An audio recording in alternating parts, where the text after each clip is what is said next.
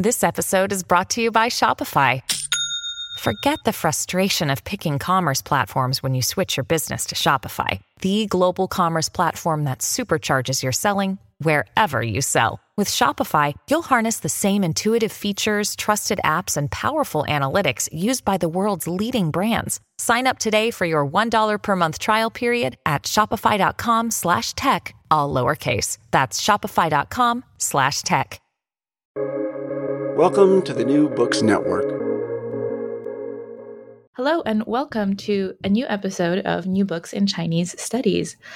My name is Julia Kablinska. I am your host today, and my guest is Professor Shaoling Ma, who is professor at Yale NUS College. Shaoling was born in Taiwan, grew up in Singapore, and spent the last 10 years in the United States at the University of Southern California, where she got her PhD in comparative literature. She subsequently taught at Pennsylvania State University, and her research interests include literary and critical theory, media studies, and global Chinese literature, film, and art, which indeed is the purview of her new book, The Stone and the Wireless, Mediating China, 1861 to 1906, published just this past year by Duke, and the subject of our interview today. So good evening, Shaoling. It's very nice to talk to you so far away in Singapore. Good morning, Julia. Thank you for having me. So I'll start with a very traditional question for the New Books Network, which will be, how did you get your start in Chinese studies and Chinese media studies? What brought you to this field? Thank you. It was a very, very winding road. I went to grad school from Singapore, having really set on working with Peggy Kamouf, who was still my dissertation advisor. And I was going to specialize in Derrida and French theory and continental philosophy all the way. Around the time of my quals, Peggy, with much foresight and I guess confidence, suggested that I think about really working on a kind of comparative Chinese angle into my project. So despite being fluent in Chinese and obviously interested in it, I did not anticipate that that was going to be my field, actually. And my dissertation was really a comparative study of American and Chinese utopian fiction. So I ended up, taking out the whole US section and keeping maybe 15% of the book, I would say, which would be the 2 chapters that actually talked about the late Qing sci-fi, and rewrote the whole thing in my second job, which was here at Yale NUS College. So media came into the picture only in the last 4 years, as I was really writing the manuscript. And I think it's really realizing that I was talking about science and technology, but also realizing that STS, the field that I was reading, wasn't quite the kind of theory I wanted to work with. And then falling in love with media theory as a whole, and decided to kind of reverse engineer and everything and think through my subject matter through media. So yeah, it was a very, very long winding road, I must say. And glad to be near the end of it, or rather see where the next one leads.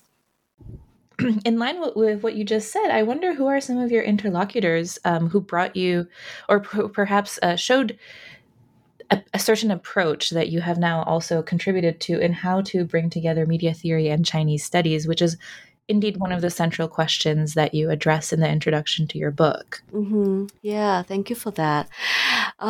Having really have my start with late Qing science fiction, so I would guess the whole the whole field of New Qing history played a role, and the whole field of science fiction studies in China were my first really important teachers. So Ted Hughes, David Wong, including Ted's student Nathaniel, kind of the UCLA, kind of USC crowd that I was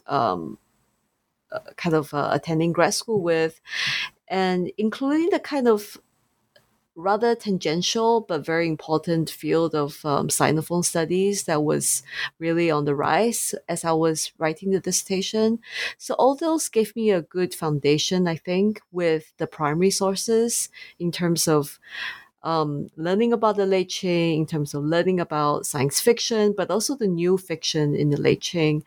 And as I got further into the subject and decided to really focus the entire project on the late Qing itself, as well as on science, but also really media more broadly, I was obviously really engaging with the scholarship of media theorists like Alex Galloway and Seb Franklin, and a lot of the kind of very critical readings of media that really took materiality as part of the problem, but also all the while valorizing language and discourse. So the kind of German field of media studies with Stigler, and I would say with Galloway, or what they call the kind of more New York school, if you want to put schools in that, they were really important for me. And of course, no media scholar or study can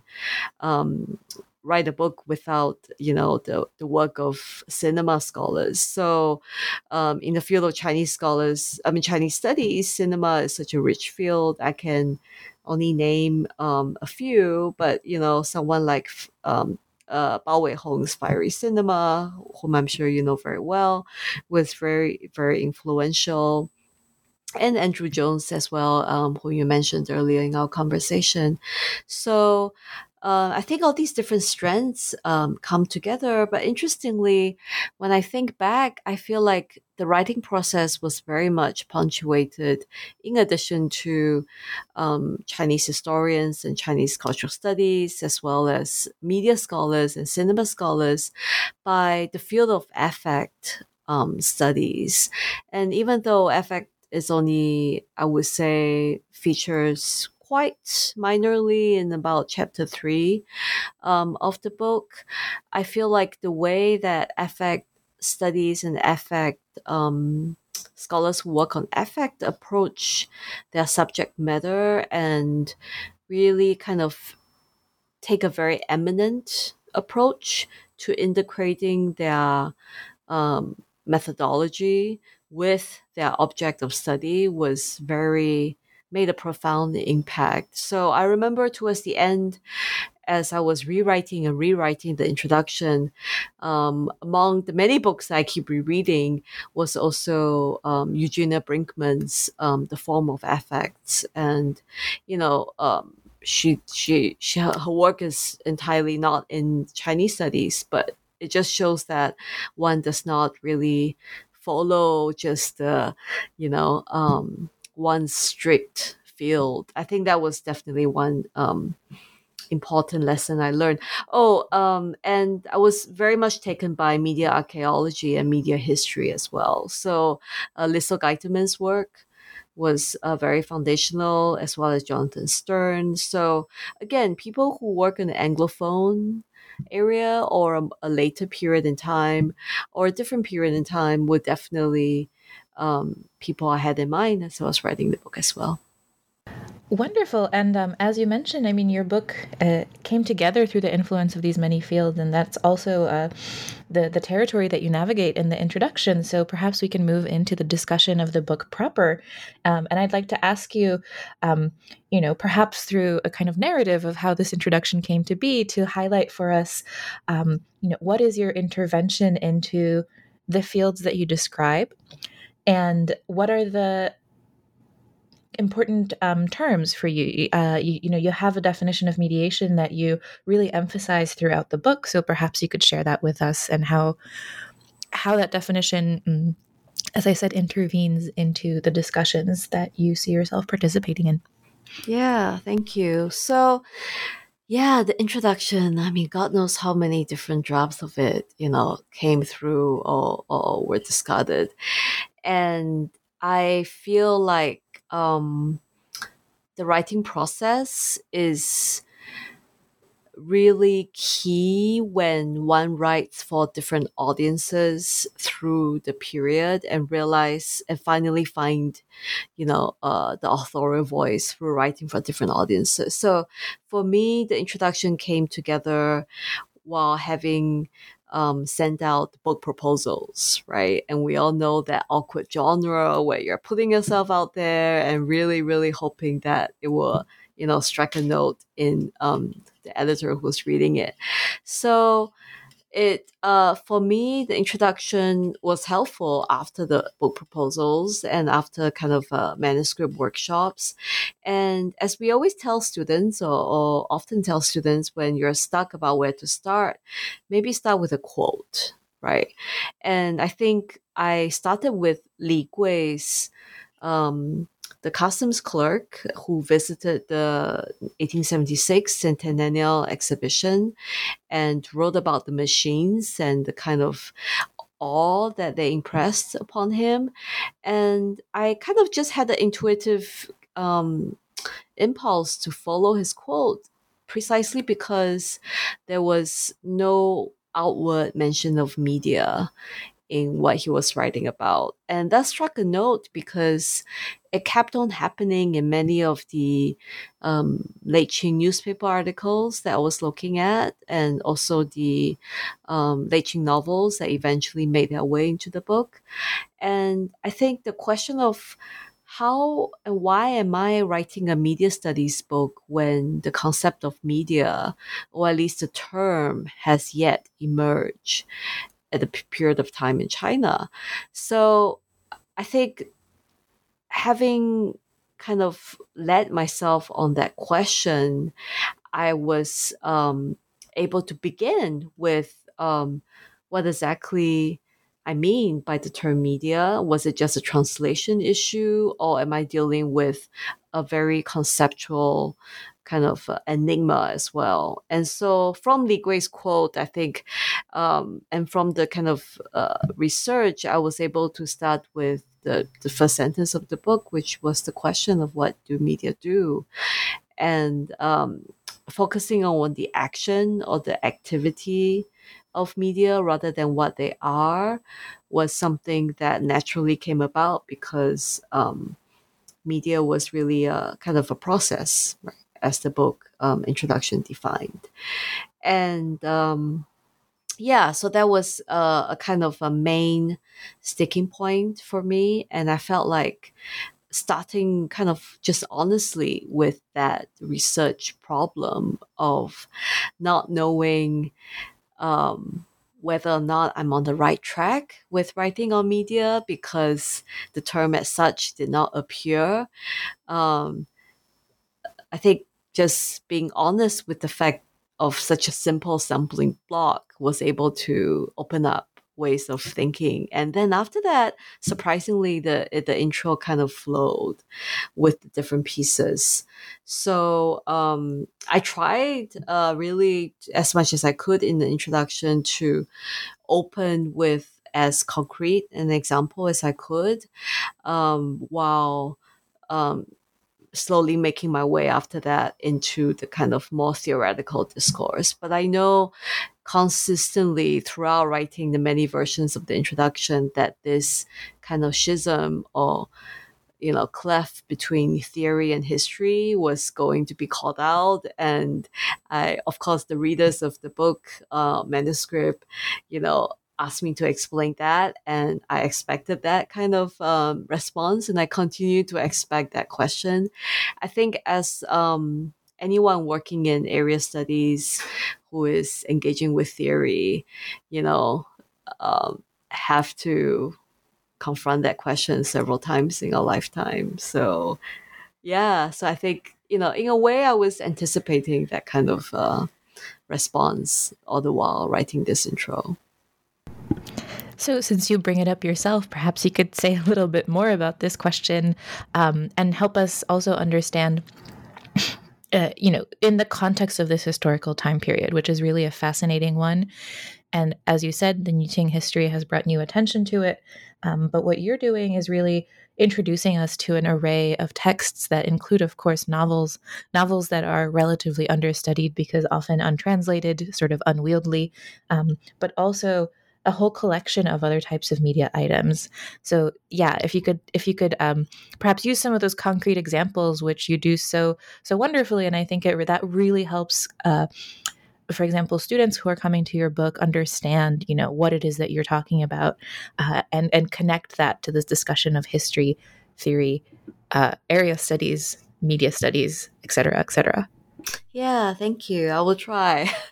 So, the Stone and the Wireless is really an attempt at media history, as well as a kind of theorization of the late Qing period through media. So I think at its core, it tries very, whether or not it succeeds remains to be seen, to integrate theory with history into part of what media does. So if I can give yet one more definition of media, is simply that media mediate, right? And mediation is really this process that is both technological and cultural. This is why the root of that word really can't be claimed entirely by media studies.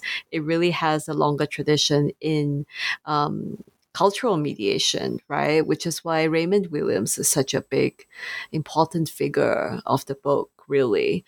So, given that, mediation has been used by Marxists and,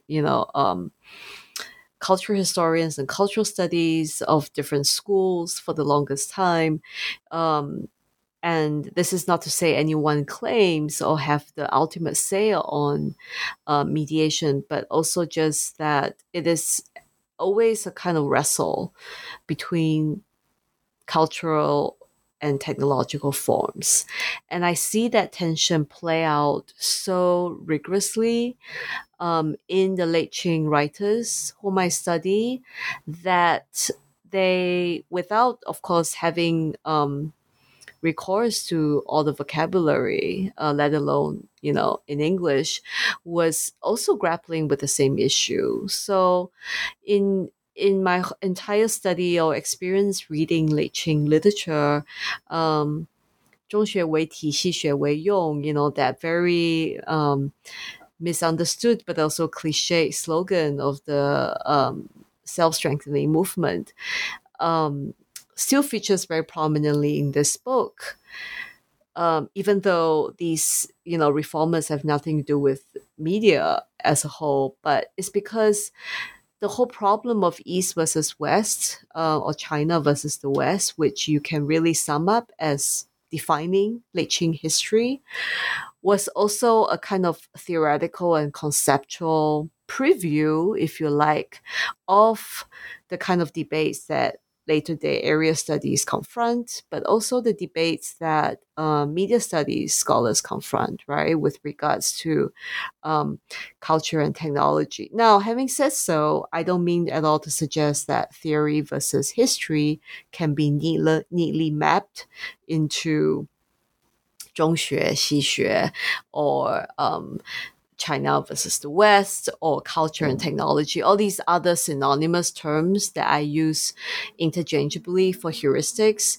They're all kind of historically specific terms in their own right. But I think again, this is where we have to see how the actual writers use them.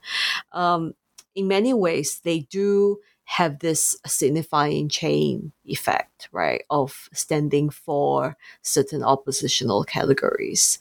So I feel like if it's the essence, if there is an essence of late Qing culture history, to really wrestle with the distinctions between what is considered as a base philosophy or a kind of primary way of thinking versus what can be applied or what can be simply seen as technical and mechanical, then this plays out in with huge ramifications of how we think of as media, because it all depends on how all that tension gets communicated, right? So I think one of the most concrete example that I would like to give, and this spills over perhaps to chapter 1 already, is when Guo Xiaotong, the first Chinese ambassador to the UK,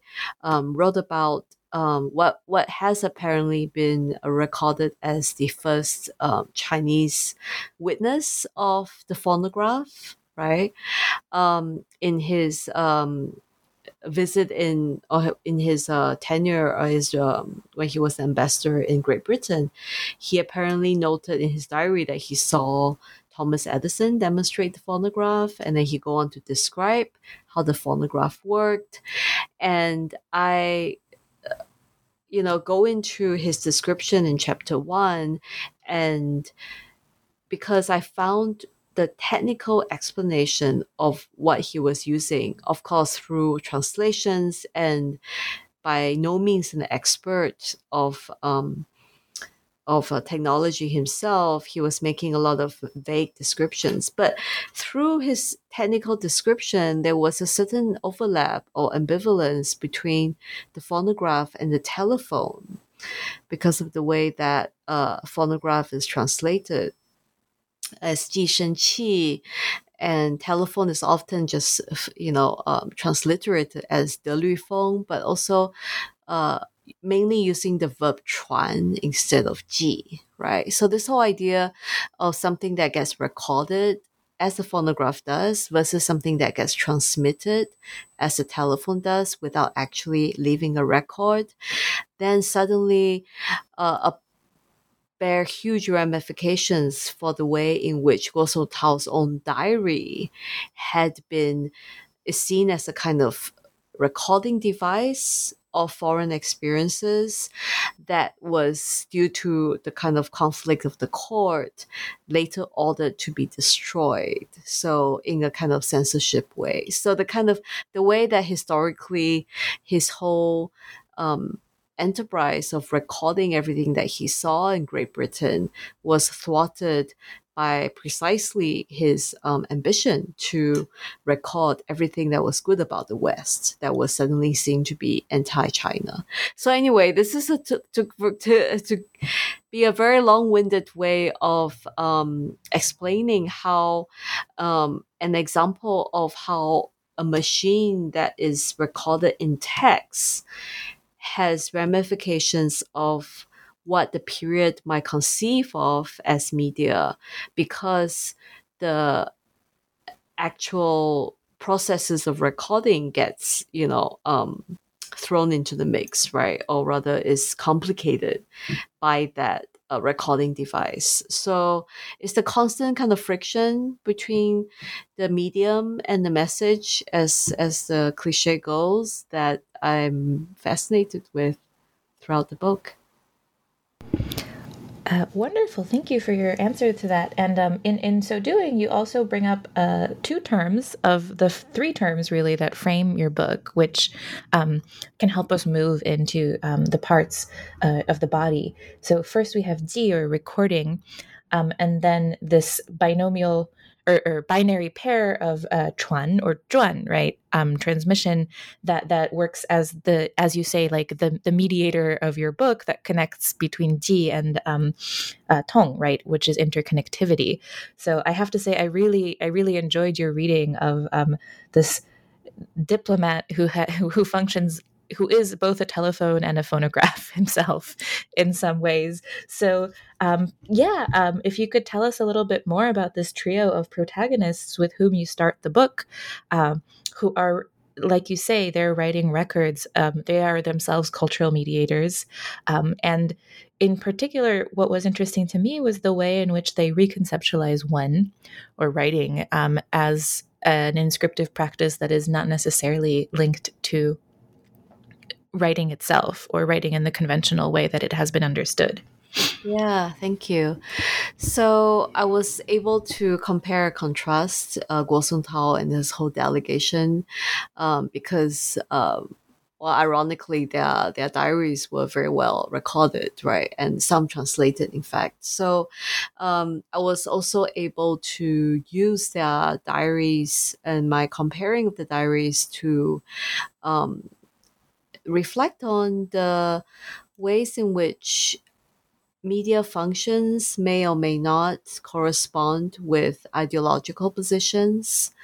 So, what I mean by that is Guo Tao may seem to be the most pro Western and liberal and therefore progressive recorder compared to his colleagues.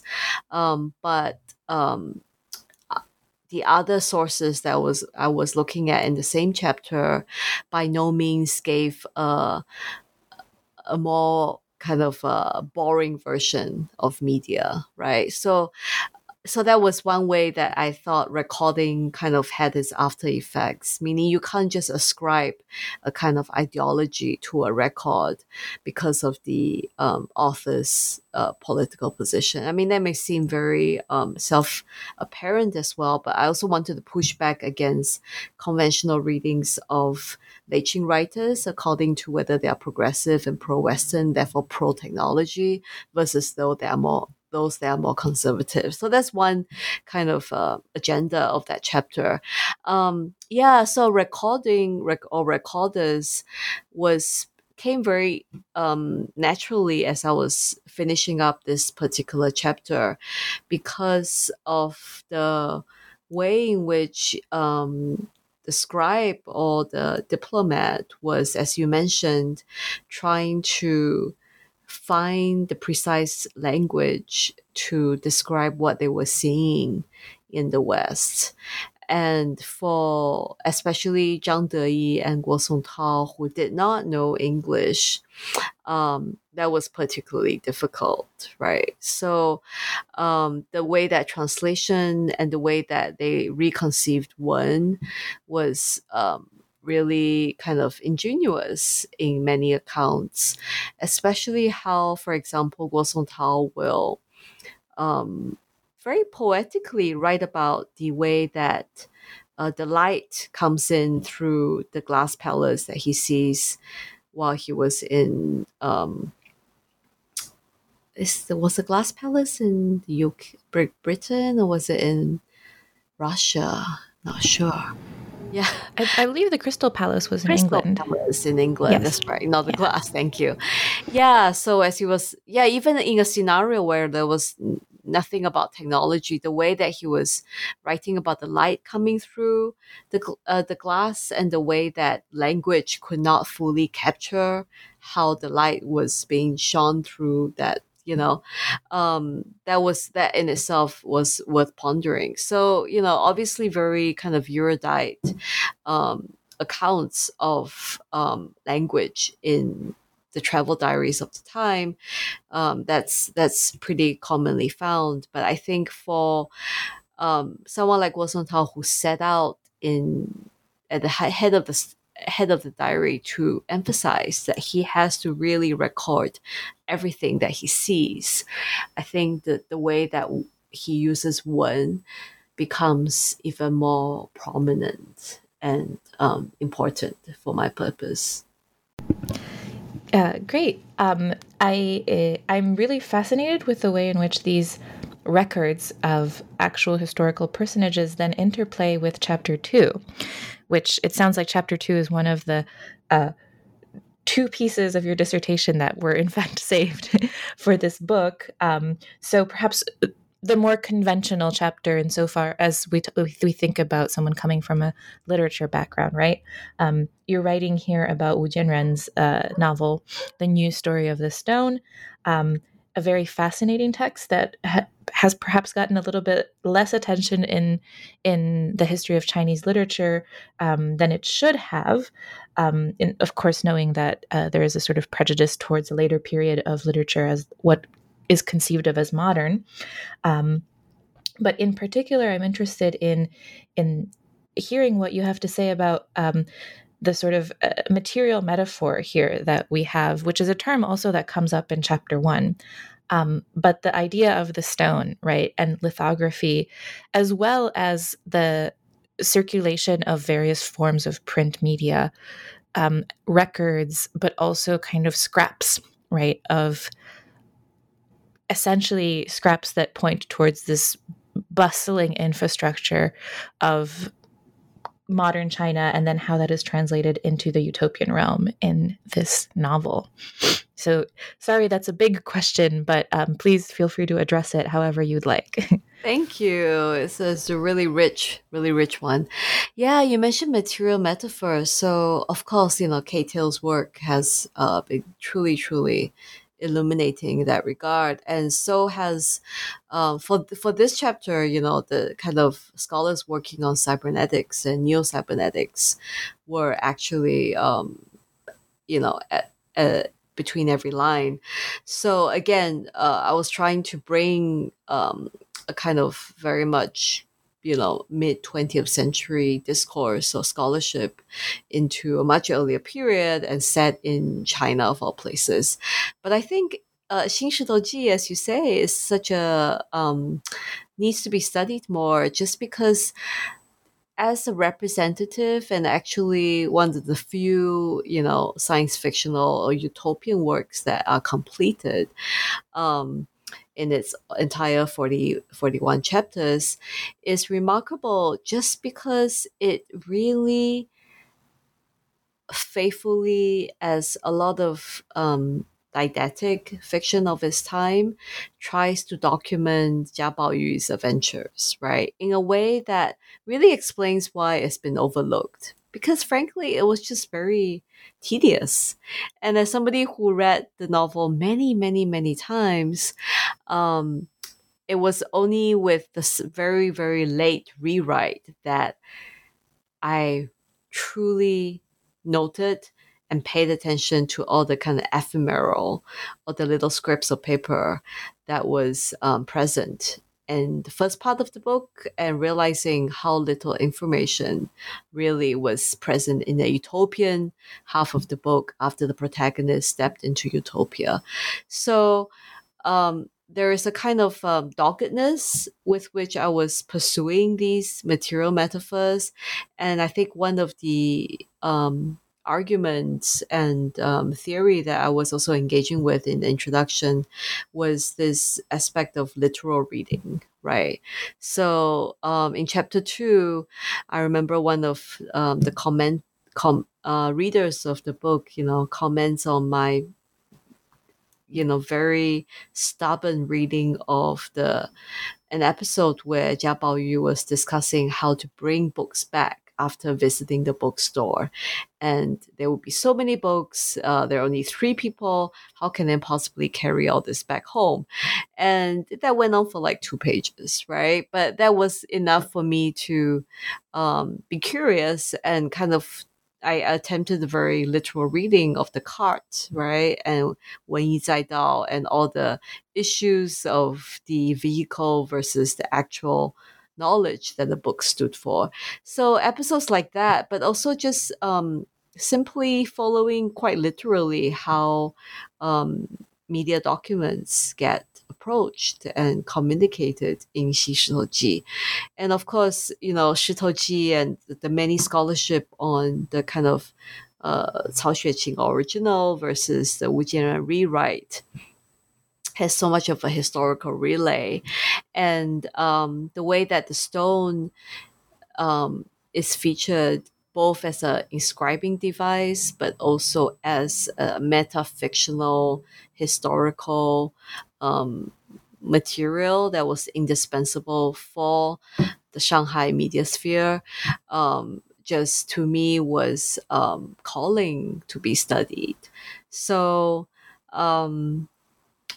so the stone really was and then when it came to, of course, choosing the title of the book, I knew the stone had to be definitely there somewhere. Speaking of the stone, it also is featured prominently in the very provocative cover, which we have again. I've noticed the past two interviews that I've done have been with Duke authors, so I have to say that it's quite a boon for them. Your work and also the work that they've been gathering in terms of their Chinese media studies, and they've done such a great job of presenting these books in unconventional and exciting ways. And I think that certainly speaks to the content of your book too. If we want to talk a little bit about the vehicle and the content, so one of the things that that really stood out to me in this chapter is the discussion of Dian Shijai, which is of course the pictorial using that use lithography, right, to illustrate China's encounter with Western modernity, and in particular, the image that you focus on and that you give a beautiful close reading of, which is the sort of metamedial or meta-fictional illustration of their studio, right, of the stone workers, which actually could lead us into a discussion a little bit later that you bring up again towards the end of your book about labor. But if you could just tell our listeners a little bit about this image and your reading of it, in this provocative combination, right, of the pre-modern or early modern stone and then lithography. Thank you for capturing that reading so well.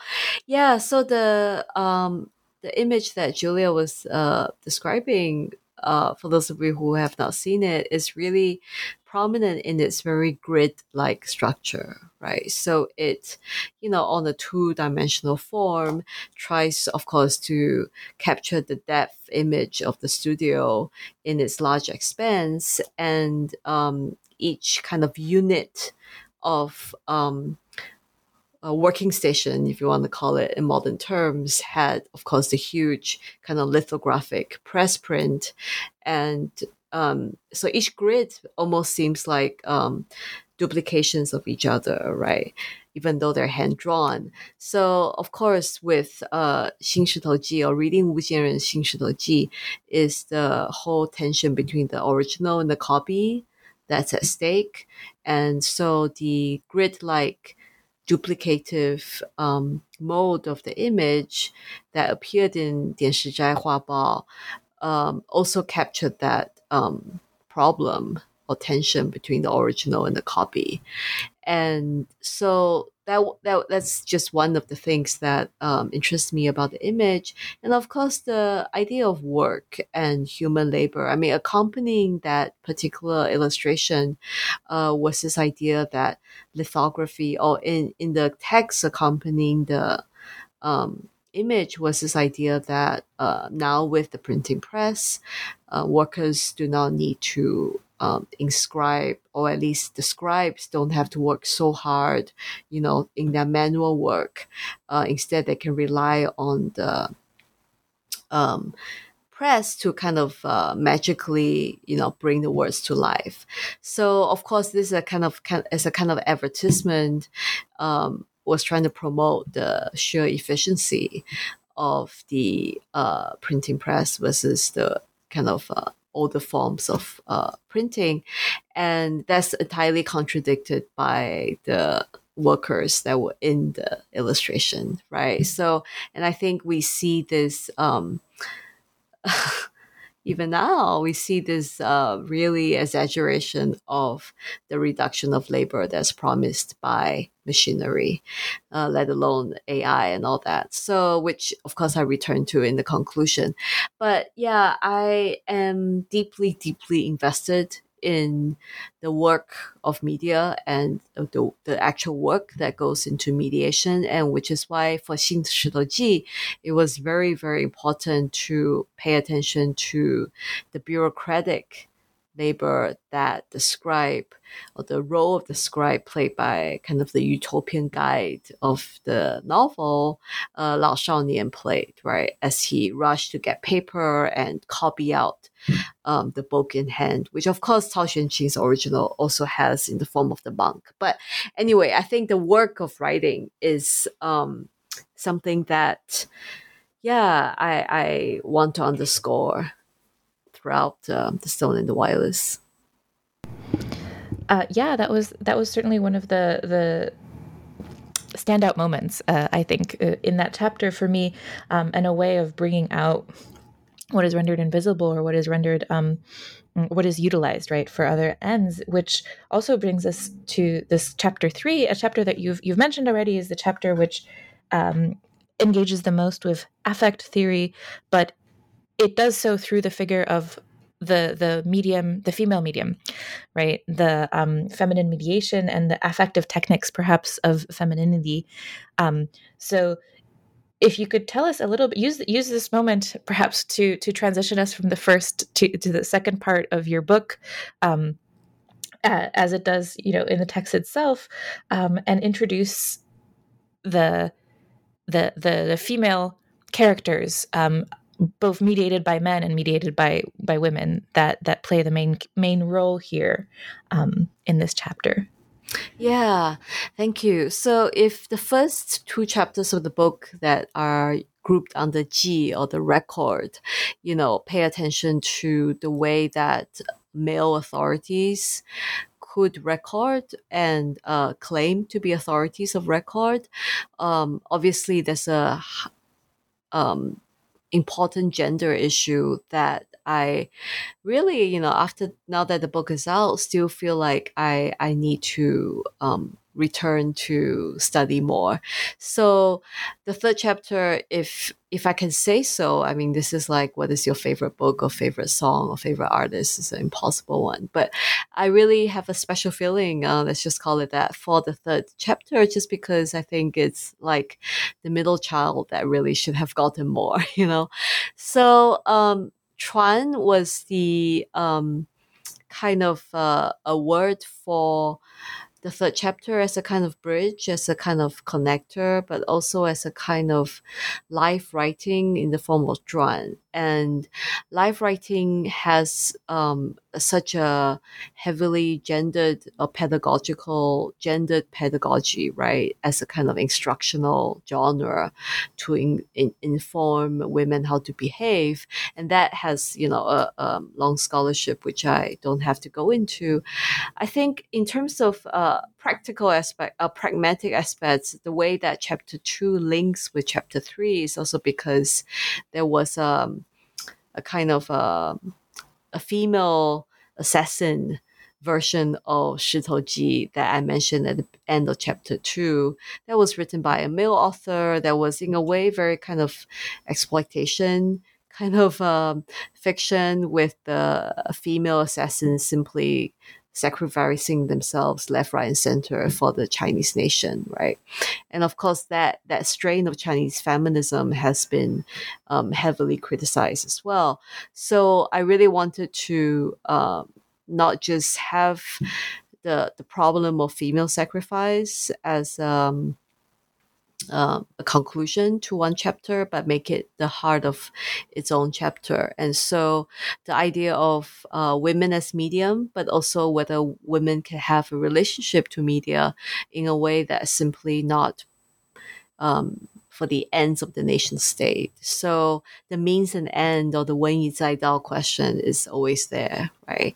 So women as vehicles, but also women using vehicles, to put it crudely, women using or thinking about technology in the way they communicate. Not to say that men writing about women cannot offer an authentic, feminist experience, but just really let's look at how media has this gendered aspect. I think on this note, it's also crucial that so much of Anglo-American and European media history have picked up on the gendered aspects of documents, right, and history. And the filing cabinet has a gendered element, the secretary, and of course the typist, the typewriter.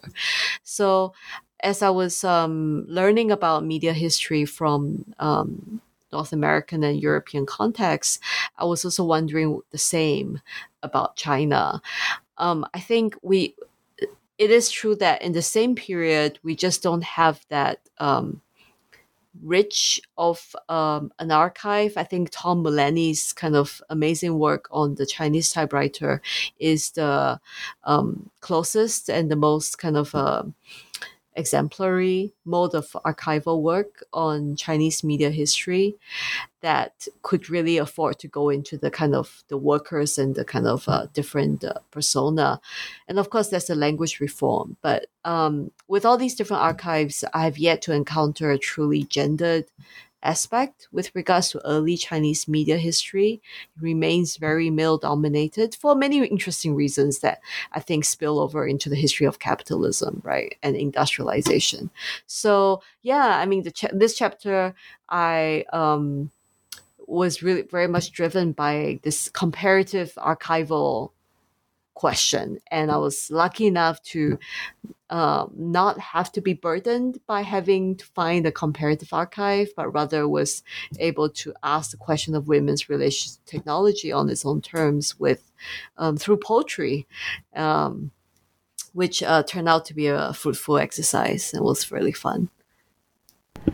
Absolutely. And one of the figures, well, there are two main texts, I suppose, in this chapter, right? You have the new poetry, which is the written in relation to this kind of classical male figure writing about the female figure desiring the missing male figure.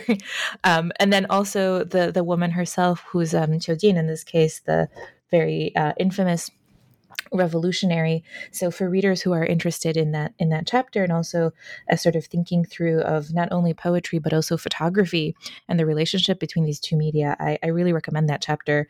I think your special feeling comes through about it. It's a really lovely read, and as you say, it's also a chapter that resonated very strongly with some of the most interesting writing about gender and media that we've come across recently. But in the interest of moving forward, unfortunately, we only have about 15 minutes left, and we have two more chapters to deal with. And I really want to talk about those, of course, because they form the last part of your book, right? The tong, the interconnectivity. And chapter 4 was especially striking to me because I was thinking of it in terms of another novel by Wu Jianran, of course, the author you treat in chapter 2, which is The Sea of Regret, or Henhai, which is a novel that documents the sort of the mysteriousness and the lack of information that characterizes the Boxer Rebellion, which is, of course, also one of the most heavily mediated crises of modern history. So if you could introduce us a little bit to the Boxers, the telegraphs, and the sort of infrastructural conundrum that the Chinese court, the Chinese rebels, and then, of course, the Western powers find themselves in at this crucial moment in late Qing history. Thank you. Yeah, so I knew I wanted to take an infrastructural approach to the Boxer Rebellion, and I knew that this chapter was going to be a little different insofar as I was also really working with Western sources, right, or looking at American photography of the period. So it wasn't going to be fully Chinese, and that really brings out the international aspect of the crisis. I'm glad you mentioned Henghai or Sea of Regret, because I wanted to write about it in the early version of the dissertation, where I was heavily invested in the way that secrecy operated in literature, and it stems from my long, weird childhood fascination with secret societies and the triads. So the Boxers, of course, originated as a kind of secret society, and has very much the modern kind of criminal syndicates indeed have its roots in all these revolutionary moments in China. So the Boxer Rebellion was always something that I pay attention to, and the way in which gossips were overheard between the protagonists in Henghai was something that deeply fascinated me. The way that the walls were thin and you could overhear,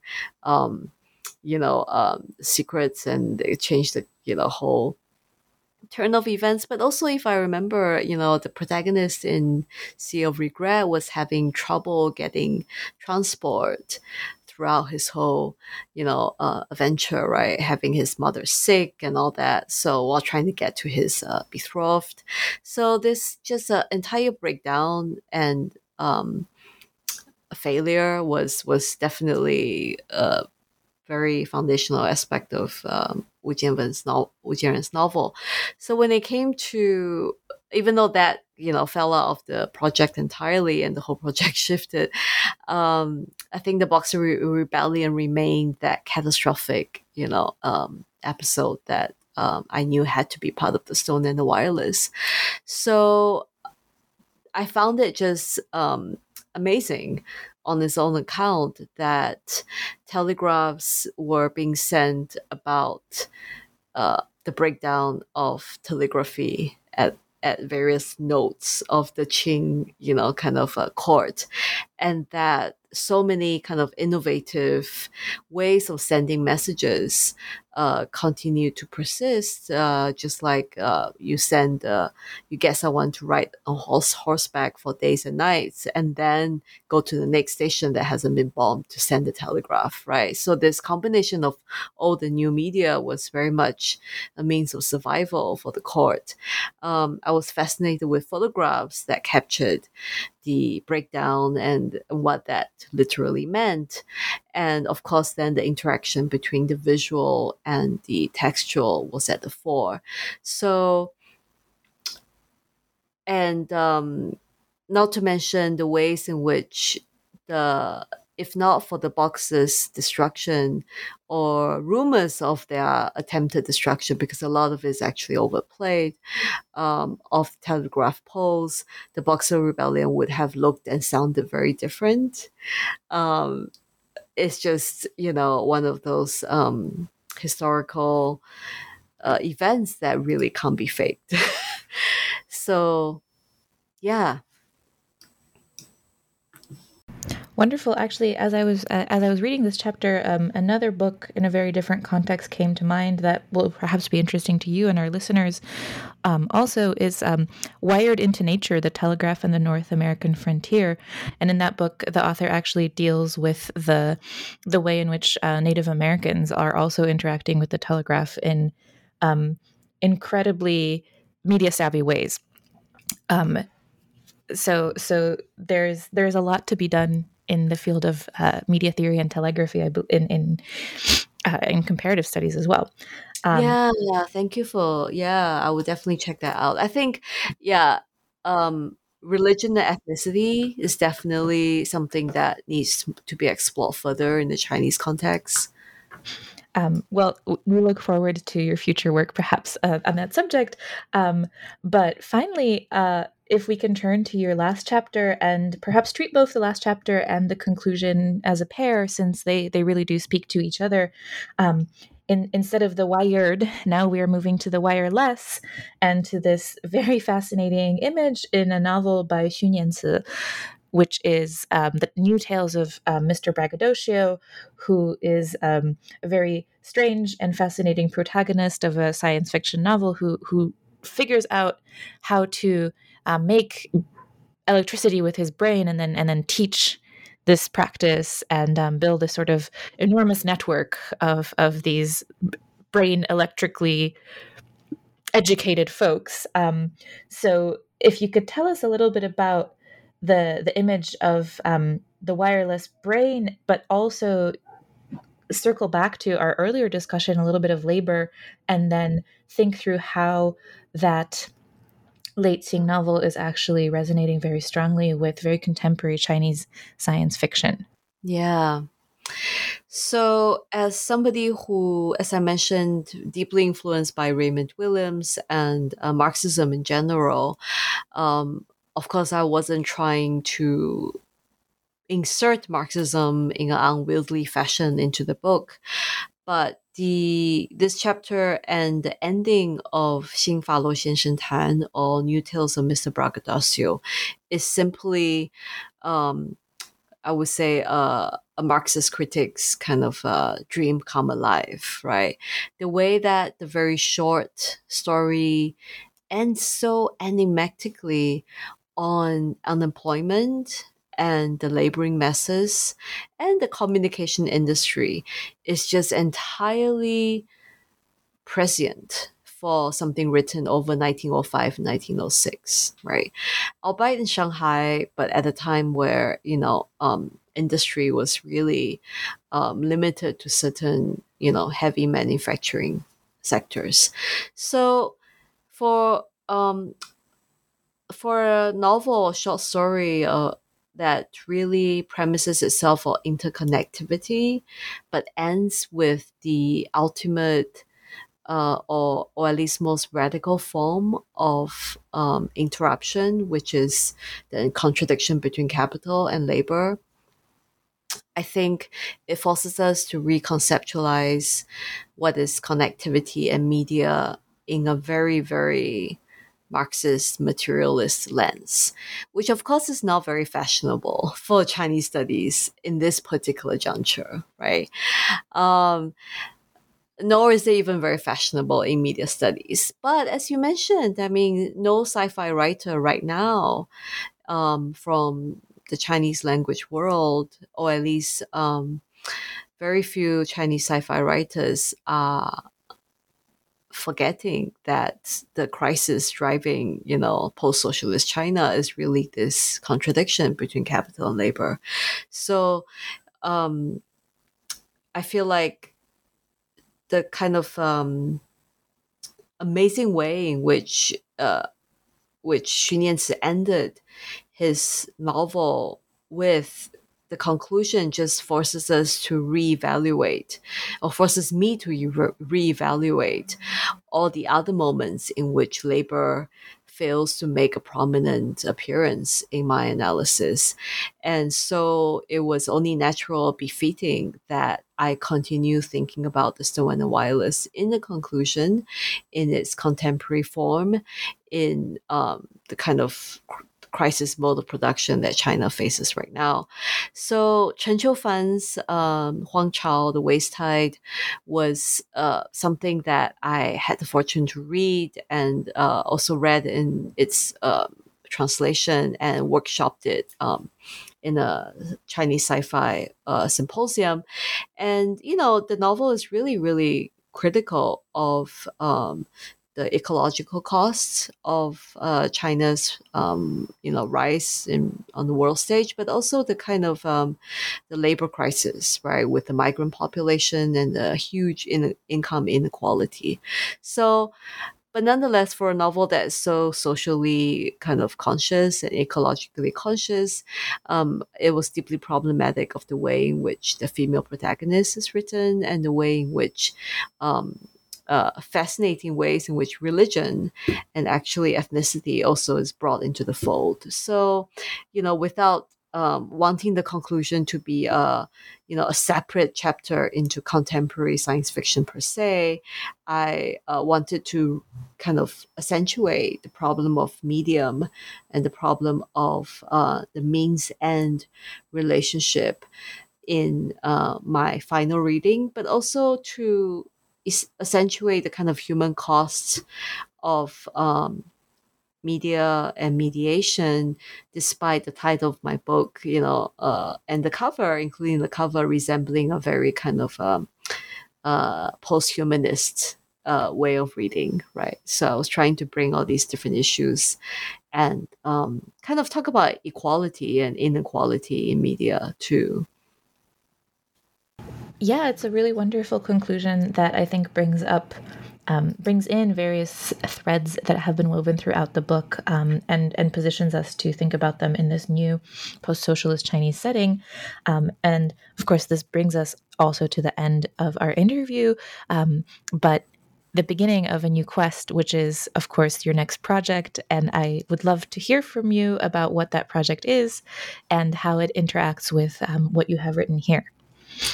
Yeah, so it's the new project is a jump ahead to contemporary China, and it's provisionally something along the title, along the lines of Outsmarting a Little Red Manual, which really examines the CCP's digital governance under its accelerator in chief, Xi Jinping, and how under Xi the kind of authoritarian know-how of the government tries to merge with the kind of design speak of the how-to, right? In therefore the play on the manual.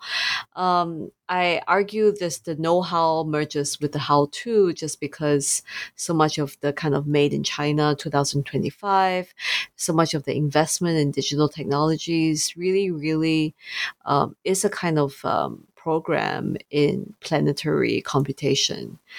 And this is kind of you know, the natural next stage of media analysis that I think the various chapters that we just talked about have analyzed. And I think the question that contemporary Chinese studies or critics of the CCP, especially from the outside, I think we're all wrestling with the issue of the dialectics of oppression and resistance, right? And I think it's a common dilemma to say that while the Chinese netizens have their own form of resistance that may or may not conform to a Western liberal narrative, and many scholars have made that argument. And so I'm still trying to figure the answer to that. But one thing is for sure is that um, as the Chinese government attempts to outsmart global crises like the pandemic and local resistance, it's also in a state of involution or a kind of burnout, right? So the kind of constant back and forth between the CCP and citizen resistance is really like an interrelated feedback loop. Um, and therefore, my interest in cybernetics from the first project comes back. So what the book really aspires to do is to look at interconnected, but also sometimes not very connected issues. So like the Uyghur genocide, in line with the CCP's investment in the Belt and Road. Um, you have this discourse of alternative energies, but also indigeneity and the borderlands. So trying to connect these different kind of ecological, political, and digital issues. That's what I have planned. But yeah, we'll see how that goes Well, in I'm little. looking forward to it already. It sounds very fascinating. Thank you so much for taking the time this morning for me and evening for you to talk about your book. I think our readers will enjoy it. So I really recommend that they do get their hands on a copy. And until your next book, I guess I'll see you then. Yeah, I'd love to see you and love to hear from anyone who has any questions. Thank you for your time. Wonderful. Thank you so much. Okay.